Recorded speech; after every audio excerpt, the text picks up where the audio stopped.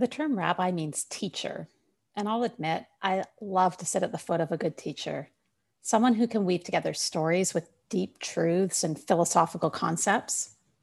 Think of today's conversation like that, like being enveloped in a cozy chair alongside a most humble but brilliant teacher. You'll find yourself drawn into a good story and then realize that what you're hearing is a universal truth. When I was a teenager, my mom would come into my room Friday afternoon and she would say, "Brad, I want you to go visit your grandmother tonight." And of course, I was 16. I hated that. I knew what I wanted to do Friday night. It did not involve my grandmother. And and here's the killer line. My mother, as she was walking out, would say, "I'm not going to tell you you have to do it. I know you'll do what's right." I'm in conversation today with Rabbi Dr. Bradley Shavit Artson. He holds the Abner and Rosalind Goldstein Dean's Chair at the Ziegler School of Rabbinic Studies. He's vice president of the American Jewish University in Los Angeles. Rabbi Bradley has long been a passionate advocate for social justice and human dignity, diversity, and inclusion. He wrote a book on Jewish teachings on war, peace, nuclear annihilation back in the 80s and became a leading voice advocating for LGBT marriage and ordination in the 90s. He's published and spoken widely on environmental ethics, special needs inclusion, racial and economic justice, cultural and religious dialogue and cooperation, and working for a just and secure peace for Israel and the Middle East. His scholarly fields are Jewish philosophy and theology, particularly a process approach. He's author of 11 books and countless articles, and is married to Alana, and together they parent 2 children, who I think are getting to be quite grown up at this point. They are already there. So welcome, Rabbi. So good to be with you today. Thank you. It's so nice to be with you too, and I'm glad we can have a conversation together. I was in conversation recently with a marketing expert, and he said to me that the church has a God problem. And I think what he was meaning is that religious expressions that are progressive and seek to be relevant today are not getting their word out to the public, that those who might be interested in spiritual things aren't finding it in religion. Are you finding that's the case in the Jewish tradition too? I think this is bigger than any particular group within the world. The shrillest voices are the most extreme. And so the people who advocate that all religion is toxic and the people that advocate that the only true religion is theirs, they have a message that's simple and clear. And there's a lot of people who would rather be definitely wrong than possibly right. So I think this is bigger than just Christianity, just Islam, just Judaism, just anybody. When you offer a humane way of walking wisdom in the world, you're not offering certainty. You're offering meaning and connection and a life of service. And that's harder to market. And if our goal is marketing, we're going to, I think, be disappointed again and again and again. And so your concern might not be so much with how you market yourself, but living a life that's committed to those values. So here's the good news that comes wrapped up in bad news. We will, all of us, be forgotten. And even the most famous of us will be forgotten. Who was the president that Harriet Tubman got to visit in the White House? Nobody knows his name.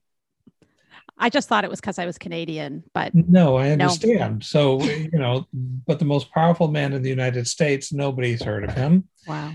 And in 6,000 years, no one will have heard of any of us. So the motivation for how we live our life has to be now. There's a wonderful Jewish teaching. I heard it in the name of Maimonides, who was a great sage in the 1200s. He says that we think of the world to come as chronologically after we die. But if it's really eternity, then it's always. It's right now. It's that we're so distracted that we don't know we're already in it. And so it's a matter of mindset. Can we live in the world of eternity now? And can we make our decisions not based on the immediate pressing moment, but in the light of who do I want to look back on and say, wow, that was me? And that's about self-gratification. And that's about if we are known by God and loved by a few, then that's enough. Mm-hmm. Mm-hmm. Known by God and loved by a few. Yeah.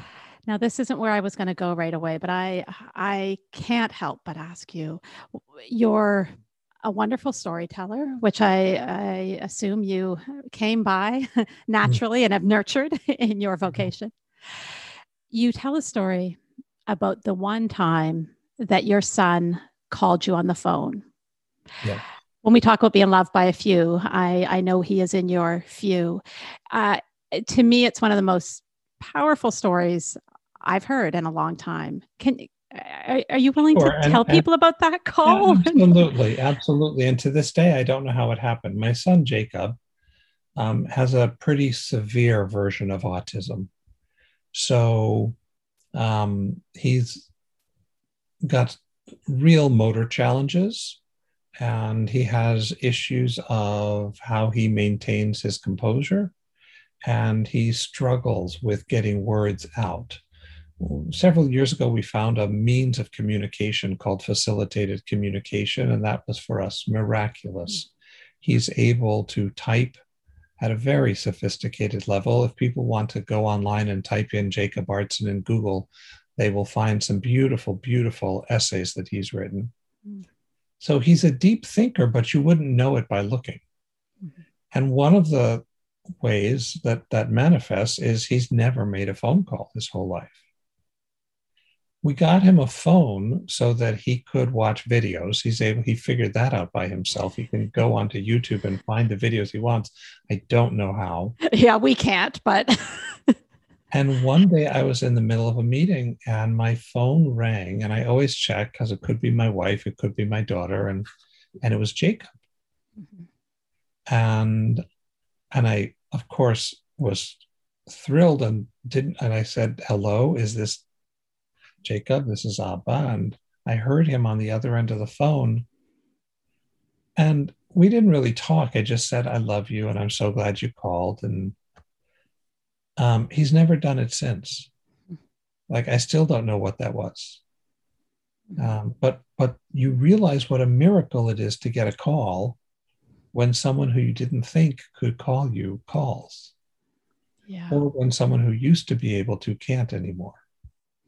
That gets back to what I was talking about. Can we live in eternity in the present? Or do we need to have it taken away from us before we realize how precious it is? How do you practice living in eternity in the moment? Because I bet you're not there every second. I mean, please tell us. I'm pretty bad at it. I'm pretty bad at it. You know, but what I'm good at is talking to myself. I'm good at saying, is this going to matter in 10 years? This thing that's got you all tied up in knots.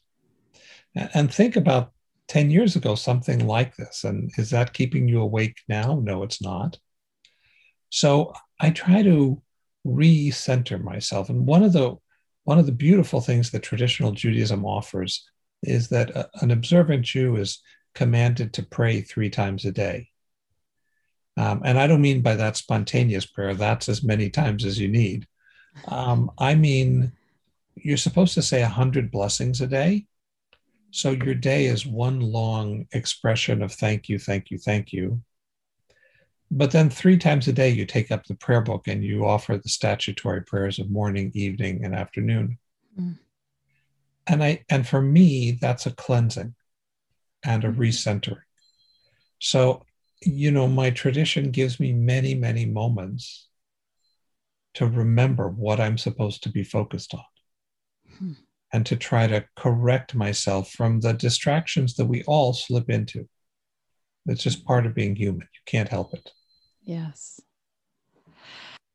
Well, and that's, I've heard you talk about this idea that that there's some power in understanding there to be one God, and you've described it as one mindfulness from which we Yes. all emerge, and that kind of keeps us accountable to our own morality. It means we can't just answer to the flavor of the day. Well, so here's the complication to that. Mm-hmm. I do believe there is a mind that has summoned everything into becoming, and that all of us, part of a cacophonous creation, are part creators too, so that we have a say in how this creation unfolds, what actuality becomes real, which version of the future becomes the present. And I do believe that God is inviting us, luring us towards an optimal choice of what future to make real. But there's also no way of hiding the fact that it's our choices that contribute to that decision. So the fact that there's one God doesn't mean we can know that one God absolutely. We can only know that one God through our own hearts, through our own minds, through our own life experiences. Mm-hmm.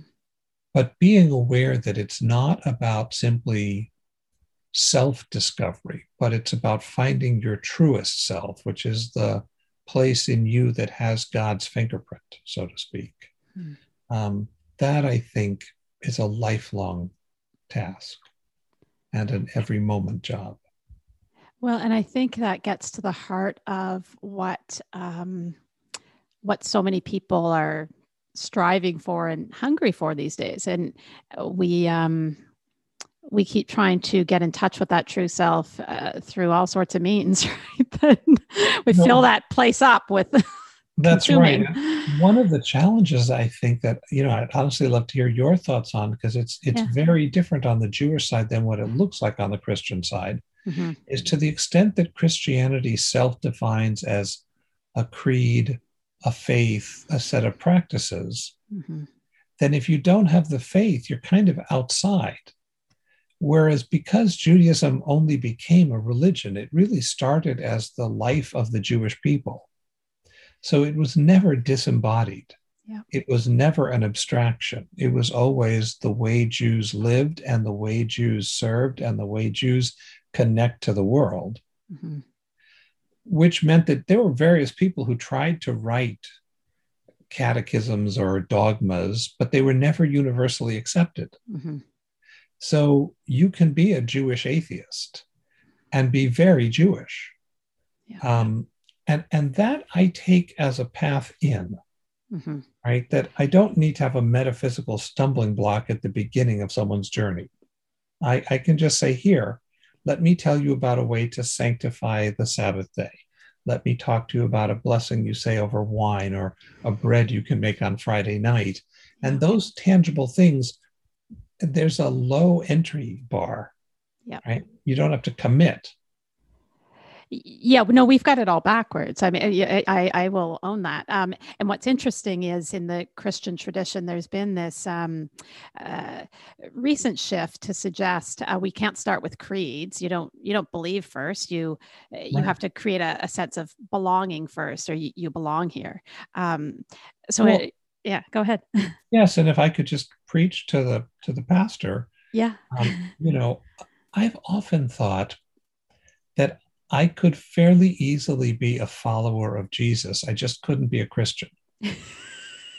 You sound like half the people in my pews. Well, thank you. So I have a place to go when I'm in Vancouver. And what's striking when I read his words, they're not about creed.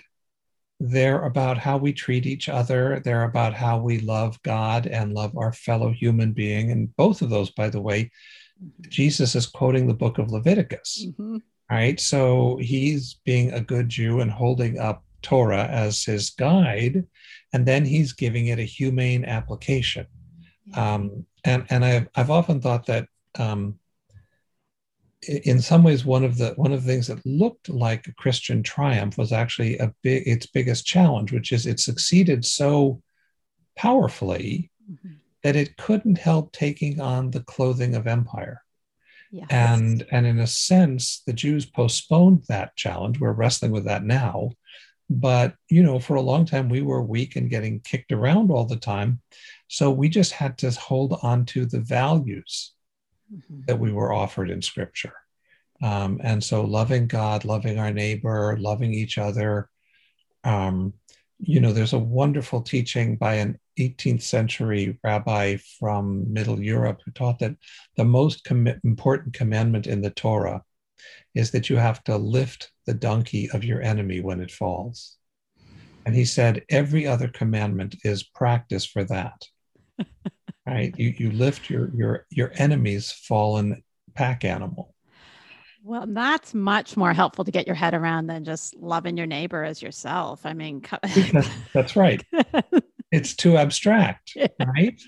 Yeah. So I think that's one of the ways to speak to today is to not start with great, big, lofty systems. Mm-hmm. And honestly, that starts with modeling something even more than what words come out of our mouth. If they don't see our faith in the way we treat strangers, in the way we speak when we don't think we're being heard. There's a fascinating, this is from your location, I think there were a bunch of parrots who had to be taken out of the main zoo. Okay. I forget, it may have been in England, I'm not sure. There were 4 gray parrots who had to be taken out of the zoo because they would mock people who were watching them and then laugh at them. Now, they don't know what they're doing necessarily when they're laughing. They're imitating the people who were training them, who were around them all the time, which means, what would it be like if there was always a parrot in the room who was going to mock you at your worst comment? Wouldn't you change how you spoke, how you interacted? Right? I bet those zookeepers are feeling pretty embarrassed now because there's the living recording of their mocking the people who come to the zoo. And I think that if we could show people by how we speak when we're not on, when you're not being the pastor, when I'm not being the rabbi, that's when our faith is more visible. Because everyone can play the part of a pastor or a rabbi.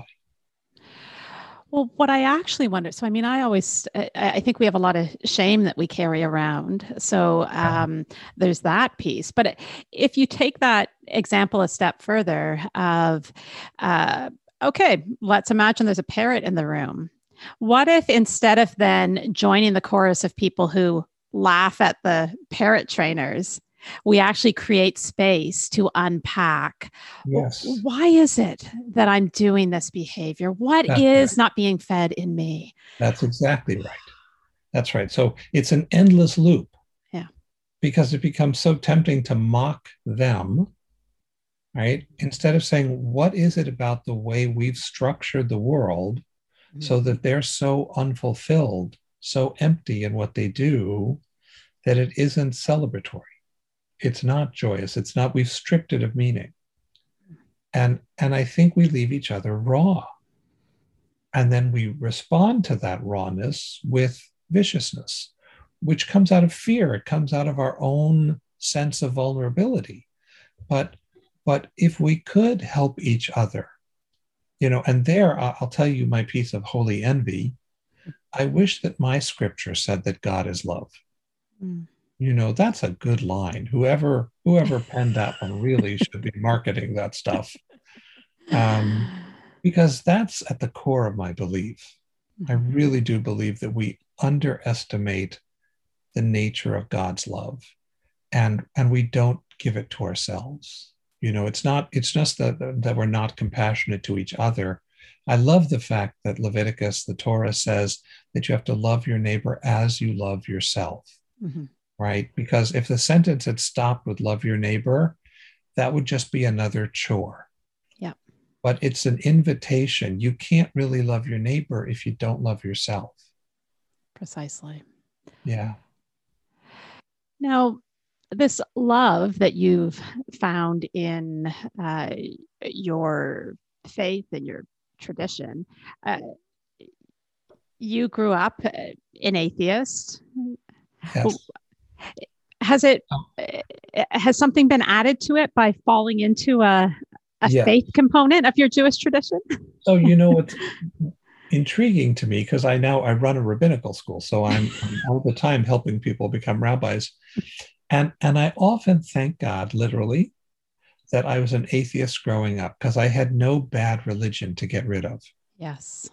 Right? I didn't have an abusive experience of religious school. I didn't have a smug, judgmental clergy member who made everyone miserable. Like I didn't have, I was a blank slate.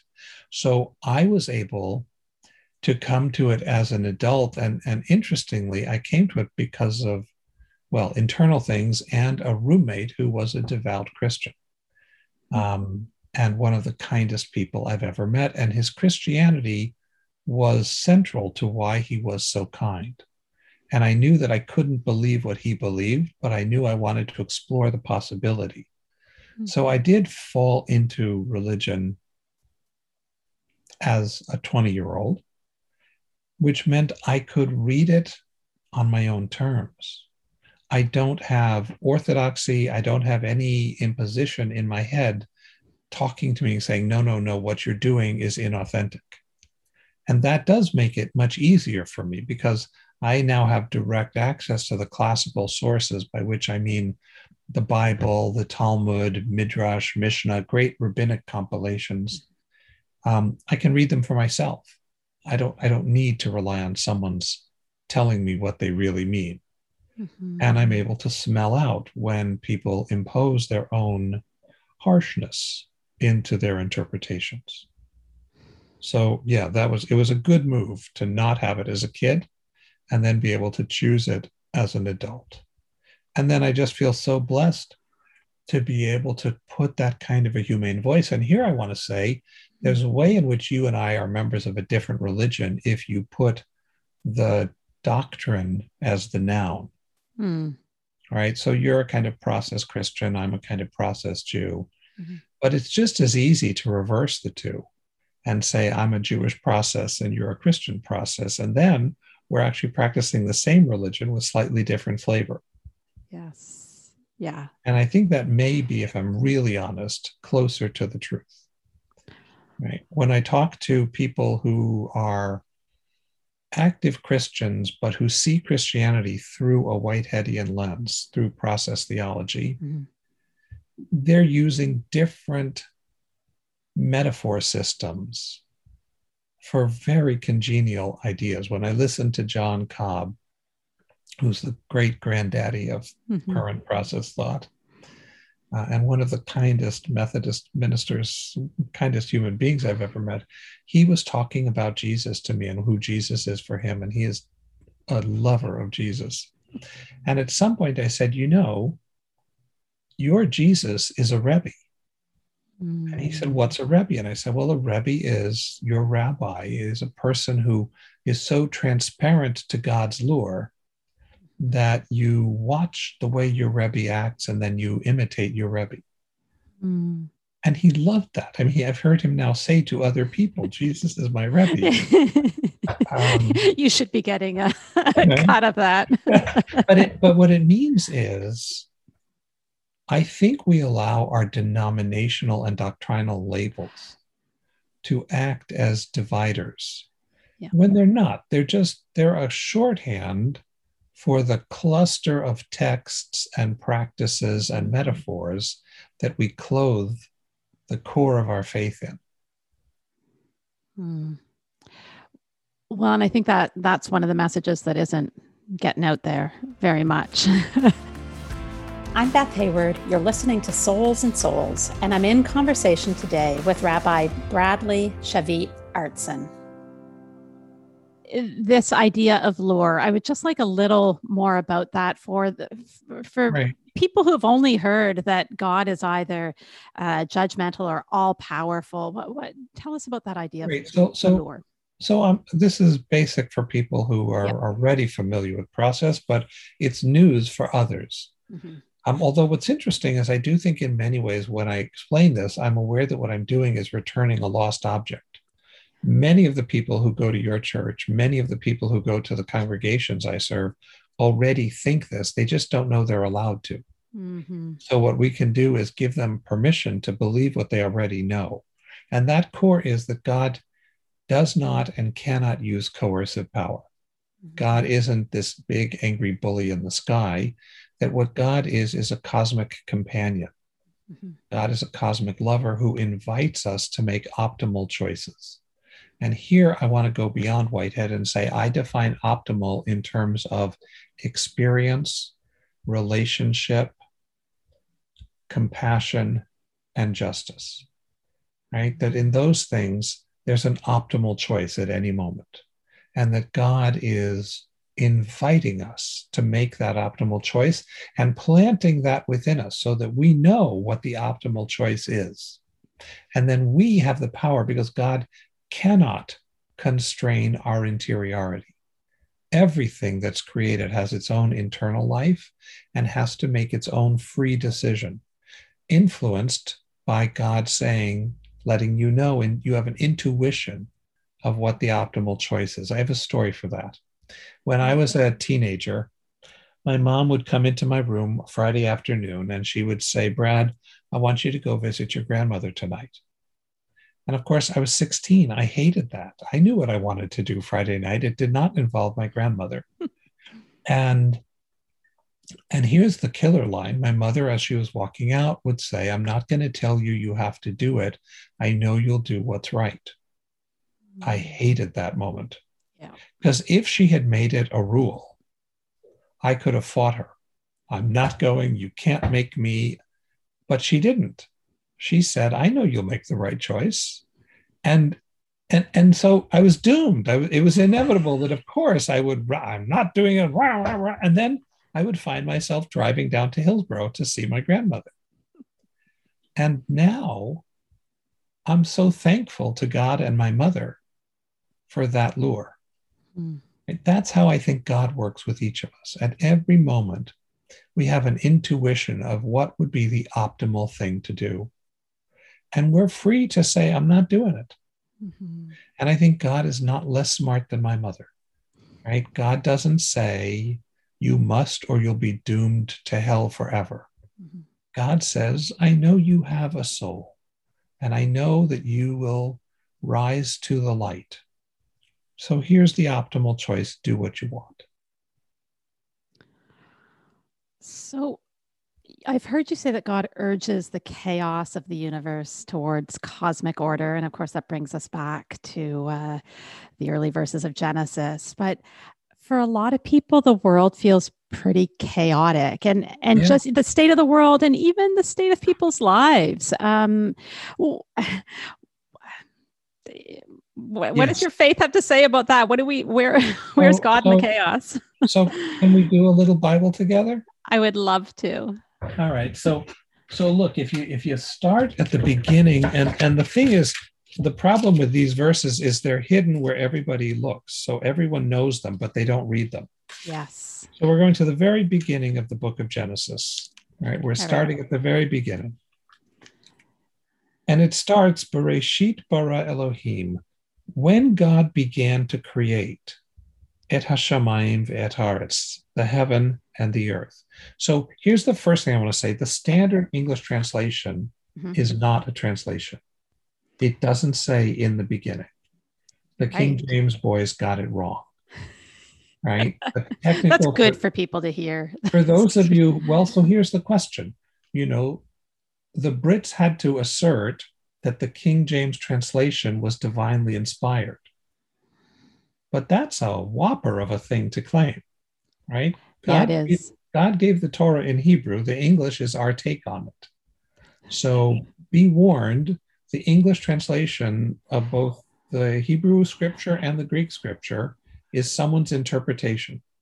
Well, and even the, you say King, of course, I don't read the King James Version, but the one I use says the same thing and claims to be from the original. I understand, but it's not, because here's the technical note. Bereshit is a construct form. If it was in the beginning, it would say Berishonah, but it doesn't. It says Bereshit. So when God began to create, which means time had existed already. This is just the moment our story starts, right? And at the moment our story starts is the moment that God begins to create heaven and earth. And then there's this gap in the middle that says, V'ha'aretz haita tohu vavohu, and the earth was unformed and void. Tohu vavohu. You can hear in the Hebrew the chaos of it. Yes. Right? Yes. And then it says V'choshech al pnei tahom, and a wind or a fluttering of God was over the deep, darkness over the surface of the deep. V'ruach Elohim mrachefet al pnei hamayim, and the wind or spirit of God, mrachefet means to vibrate, vibrates over the face of the waters. Now, here's what I want to point out. That middle sentence, number 2, is the single most dangerous verse in the entire Bible. And pastors, rabbis, and imams skip it when they preach. They preach as though what the Bible says is when God began to create heaven and earth, God said, let there be light, and there was light. See how that sounds like an all-powerful God, when there's nothing, suddenly makes everything by command. But that isn't what the Bible says, because that middle part says, before God began creating, the earth was already unformed and void. So it's there. The chaos is there.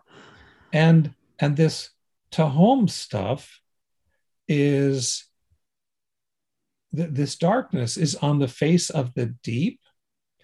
And it's, and here I want to point out to you, Tahom, the word for deep, is from the Assyrian.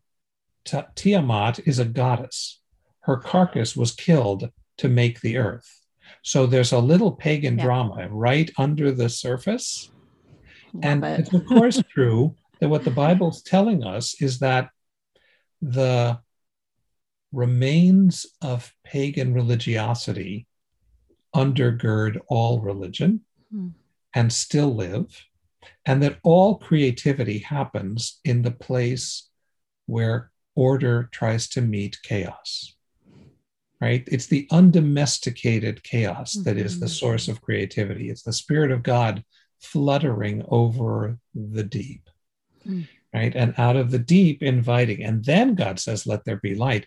But the point is, the Bible itself testifies to the presence of chaos before, during, and after. And God's creating isn't a punctuated event.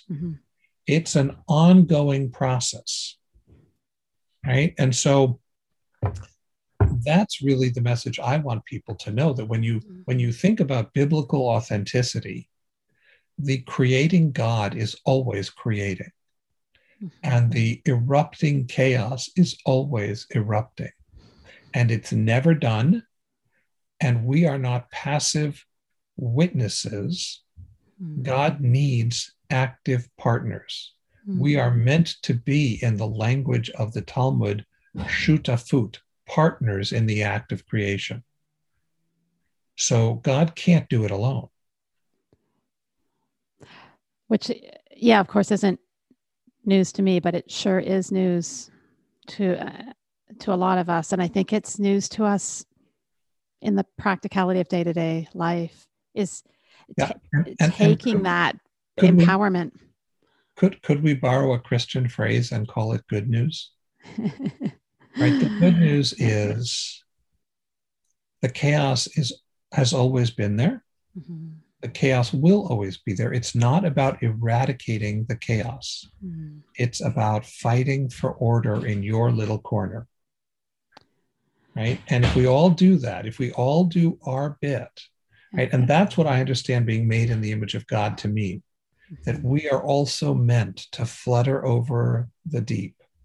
And we are also meant to extract cosmos from the chaos, right? And that's our job. So when I look in my friend's life and I see chaos, my job is to say, "Ooh, I'm being summoned. I have something to do here." When someone is feeling overwhelmed, I have something to do. And then when they see me feeling overwhelmed, then they have something to do. And we all lift each other and we all carry each other. It really is completely countercultural to the society that we have been raised in, the individualistic society, which tells me that these faith traditions have such richness to offer. Such wisdom Mm-hmm. and such humanity, and it got hidden in two ways. The religion became smug and imperial. Mm-hmm. And then the response against religion went to the other extreme. Mm-hmm. But both are extremes. Mm-hmm. So our job is to, I think, remove the fake veneer of empire, of smugness, of an end run around wisdom. This is not a book of certitude, Mm-hmm. right? This is a book of some of the most disturbing stories that have ever been gathered, right? Some of the most inspiring and frustrating individuals. I'll tell you another thing that's striking to me about the Hebrew side of it. Yeah. It's a book of failed journeys. Yeah. Well, I'm always saying that the disciples never, ever seem to get it. They never get it. So. But what's interesting is that the way the rabbis edited the order of the Hebrew Bible, the first 5 books has us on our way to the land of Israel. And then right when we get to the boundary of the land of Israel, we start over again. Yeah. So we actually never get in. And then if you go through into the book of Joshua and you go through, the goal is to try to create a beloved community, a just community, a covenanted community, and we fail. And so where the book ends is they go back to Egypt. So it's 2 circlings around. We can't get out of Egypt. We keep trying to get to the promise, to get out of Egypt. And it's about how you're going to fail. Mm-hmm. But the journey is sacred. The trying is sacred and worthy. Thank you, Rabbi, for sharing your heart and your wisdom with us. And I would say just opening up, not just the scriptures, but the traditions that we share to folks today. Thank you so much. Really my pleasure. And let me bless you and the good work you're doing and the light you're shining. We're all grateful for it. And to those who are listening, thanks for sharing with us today. Thank you. I could sit here all day, but it's time. I just really appreciate that. And you certainly brought some new perspective even to me today. So thank you. I'm Beth Hayward, and you've been listening to Souls and Souls, a podcast for the spiritual, but not religious, and the religiously spiritual.